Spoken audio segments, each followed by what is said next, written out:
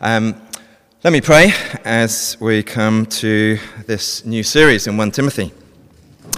Father, we thank you that the Holy Spirit continues to speak through the words of the Bible. Thank you that in the Scriptures you've given us everything we need for salvation and for serving you. And we pray this morning, give us alert and understanding minds, give us receptive hearts, give us ready wills, that your word will bear much fruit for your glory. In Jesus' name, amen. So a new series, it's always exciting, starting a new series in a new book, the book of 1 Timothy. We've called the series Life in God's Household, because this letter from the Apostle Paul is full of instructions for the life of the church, which Paul describes as the household of God. I'm going to make a few opening comments, and then we'll get into that passage that Leanne read for us. Firstly, 1 Timothy is an apostolic letter. Chapter 1, verse 1, Paul says he introduces himself as an apostle of Christ Jesus by the command of God. That word apostle means literally sent one. It's like an ambassador. And Paul is saying that he's been sent, he's been commissioned for his role by God. He hasn't appointed himself, but he is divinely appointed. And therefore what he writes in this letter comes with all the authority of God. Secondly, it's a personal letter. He says there in chapter 1, verse 2, he's writing to Timothy, my true son in the faith. Timothy was Paul's most trusted colleague and co-worker. Paul says in the book of Philippians, chapter 2, I have no one else like him, like Timothy. You know that he's proved himself because as a son with his father, he has served with me in the work of the gospel. He describes Timothy as his true son in the faith, not his biological son, but his son in the faith. Paul was Timothy's spiritual mentor. Timothy was Paul's protege. And there was nobody closer to Paul than Timothy. And so this letter, this personal letter, is a very significant document. It gives us a deep insight into the mind and the heart of this great missionary apostle.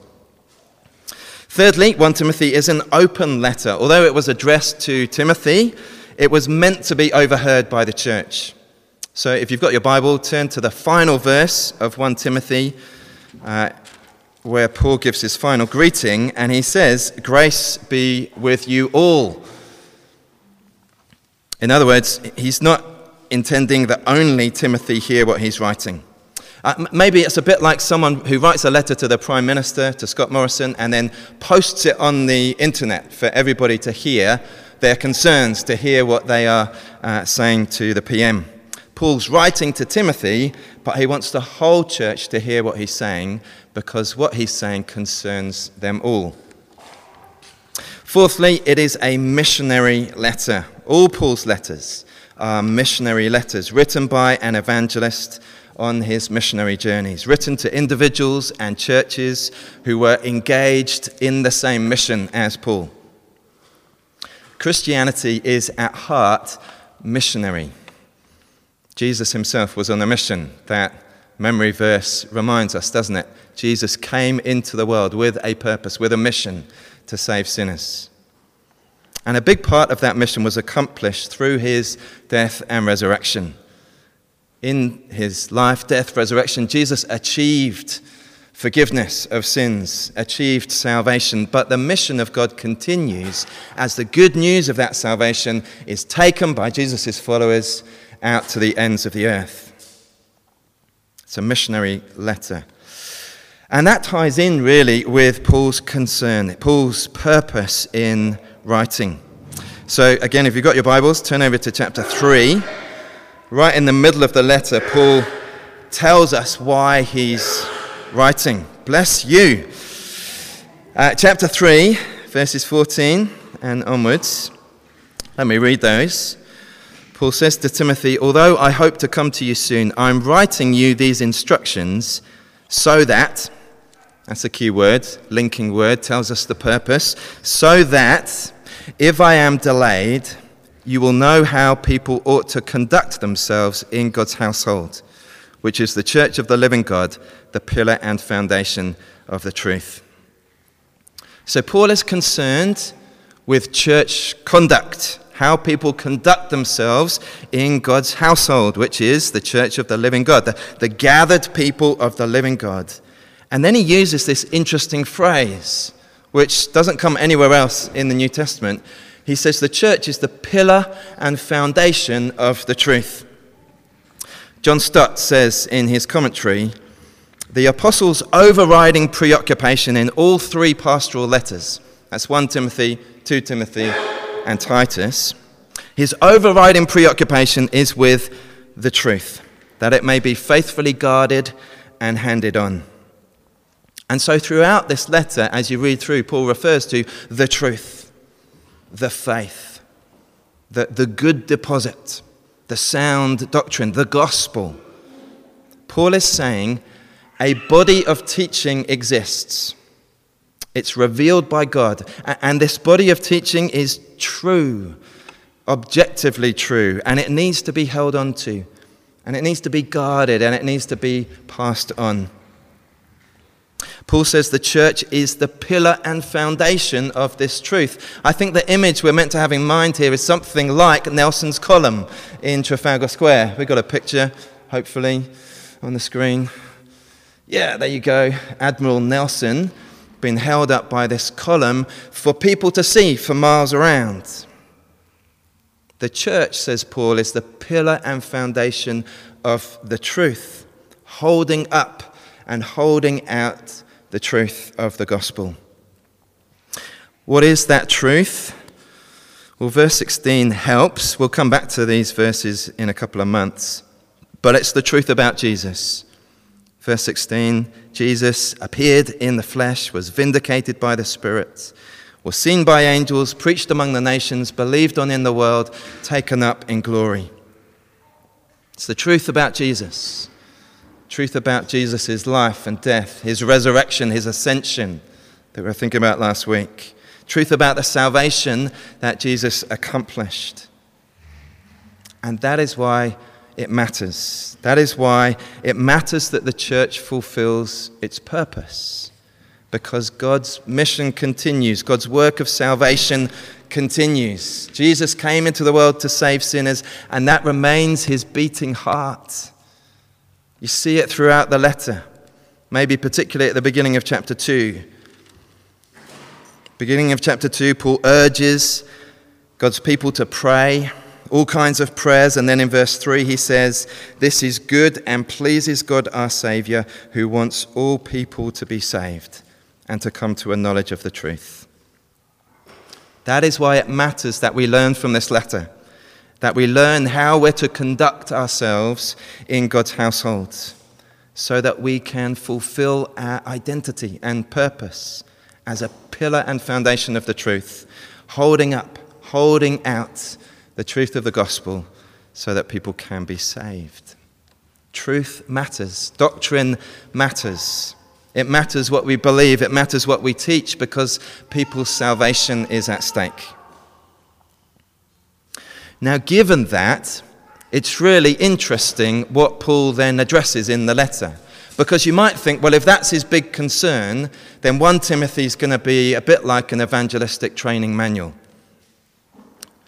But actually, Paul addresses a whole host of issues, like care for widows, and the appointment of leaders, and the roles that men and women should have in the church, and the attitude that we're to have to wealth and money, and more.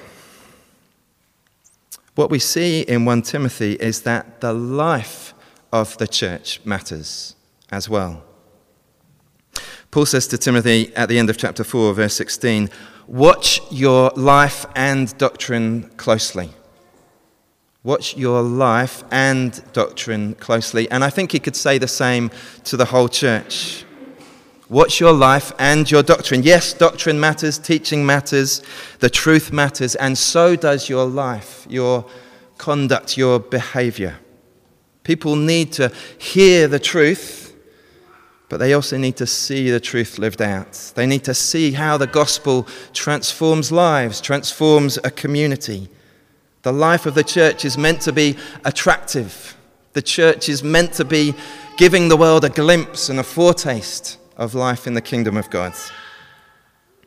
The church,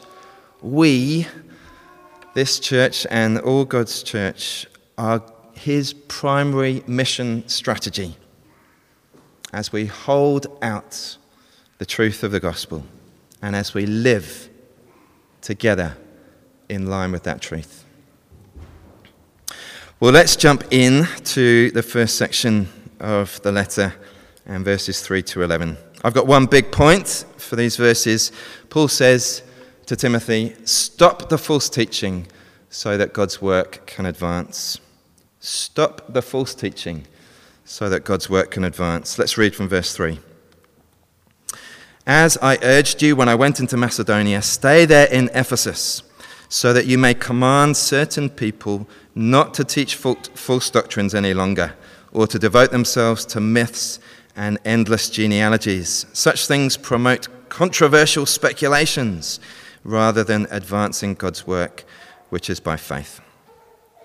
Paul finishes his pretty short greeting at the end of verse 2, and then he jumps straight into the pressing matter at hand. He says he's left Timothy in Ephesus with a job. And the job is to command certain people not to teach false doctrines any longer. Why is Paul so concerned about this false teaching? Well, because it hinders God's work from advancing, God's work from going forward. Almost certainly what he means here by God's work is God's ongoing work of salvation. The church doing its job of holding out the truth and people responding in faith. Paul says the goal of this command is love, which comes from a pure heart and a good conscience and a sincere faith. You see, gospel ministry transforms people on the inside. Our heart, our conscience are cleansed by the blood of Christ. Guilt and shame are dealt with through the death of Jesus on our behalf. We're forgiven, we're set free from our sins, and we live with a sincere faith, trusting in Jesus, no longer trusting in ourselves. This inner transformation bears fruit in genuine love for God and love for others. It's in this connection, I think, connection to this work, this ongoing work of salvation, transformation, growing community of love, that Paul talks about the proper use of the law. The false teachers were using the Old Testament to support their false teaching, their heretical teaching. So in verse 7, Paul says they want to be teachers of the law, but they don't know what they're talking about or what they so confidently affirm. It's quite an indictment, isn't it? They're confidently teaching, but they have no idea what they're talking about. Paul says, verse 8, the problem is not with the Old Testament. The Old Testament is good. The law is good. They're just using it wrongly. And verse 9, he gives an explanation for the proper use of the law. He says, the law is made not for the righteous, but for lawbreakers and rebels. The sins that Paul goes on to list correspond pretty closely to the Ten Commandments. I don't know if you spotted that going through. You can check that out later. Now, this isn't the only thing the New Testament teaches about the use of the law. There are a number of different purposes for the Old Testament law. The emphasis here is on the way in which the law exposes our sin and our need of a Saviour. It's the same, I think, as what Paul says in Galatians, where he describes the law as a schoolmaster or a guardian whose job it is to point us to Christ. That's the purpose, I think, of the law that Paul has in mind here. The law exposes our sin. It's for the lawless because it highlights, it spotlights the ways we've broken the law and fallen short. It exposes our sin and our need and is meant to lead us to faith in Christ. So God's work, true, authentic gospel ministry, involves the truth being taught, bringing conviction of sin and faith in Christ, inner transformation, and a community of love. How does that compare to the ministry of the false teachers? I said before, they were using the Old Testament, which tells us immediately that it's possible to be thoroughly engaged in discussing the Scriptures and to have completely missed the gospel.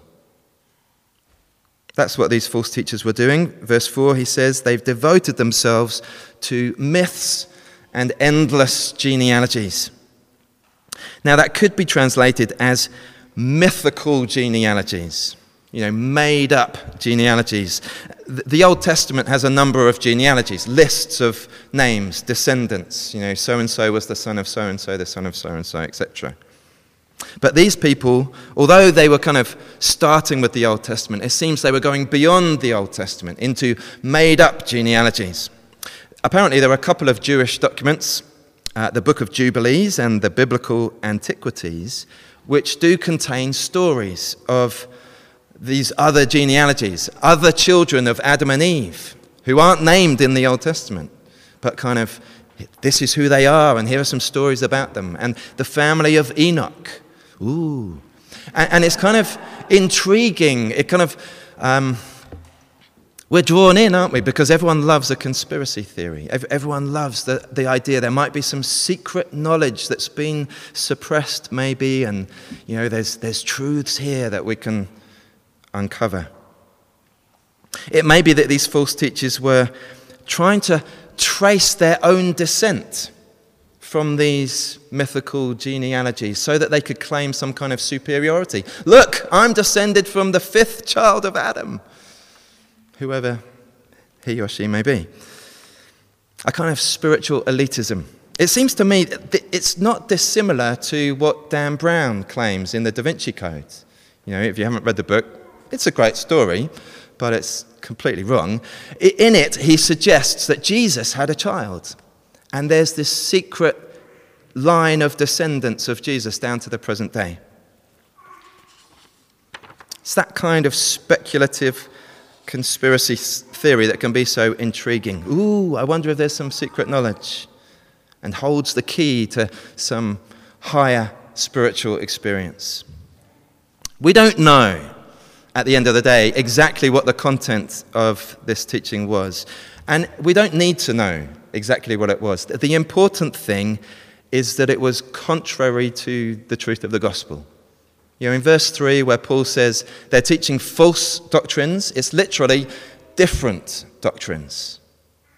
Teaching that is different to the truth. Again, I think it's similar to Galatians, where Paul says, I am astonished that you're so quickly deserting the one who called you and have turned to a different gospel, which is really no gospel at all. In verse 6, Paul describes their teaching as meaningless talk. Literally, it's empty, vain, powerless. It can't bring about the inner transformation of heart that the gospel brings. Rather, Paul says, this teaching leads to controversial speculations. It's a great phrase, isn't it? Controversial speculations. In place of faith, there's speculation. And in place of love, controversy, division.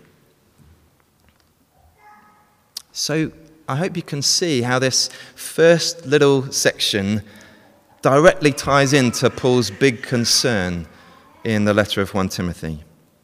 If the church is going to do its job, holding up and holding out the truth of the gospel, then it needs to guard against any teaching that would divert it from that purpose. That's what Paul calls Timothy to do, to command certain people not to teach these false doctrines any longer. That charge is picked up again in verse 18.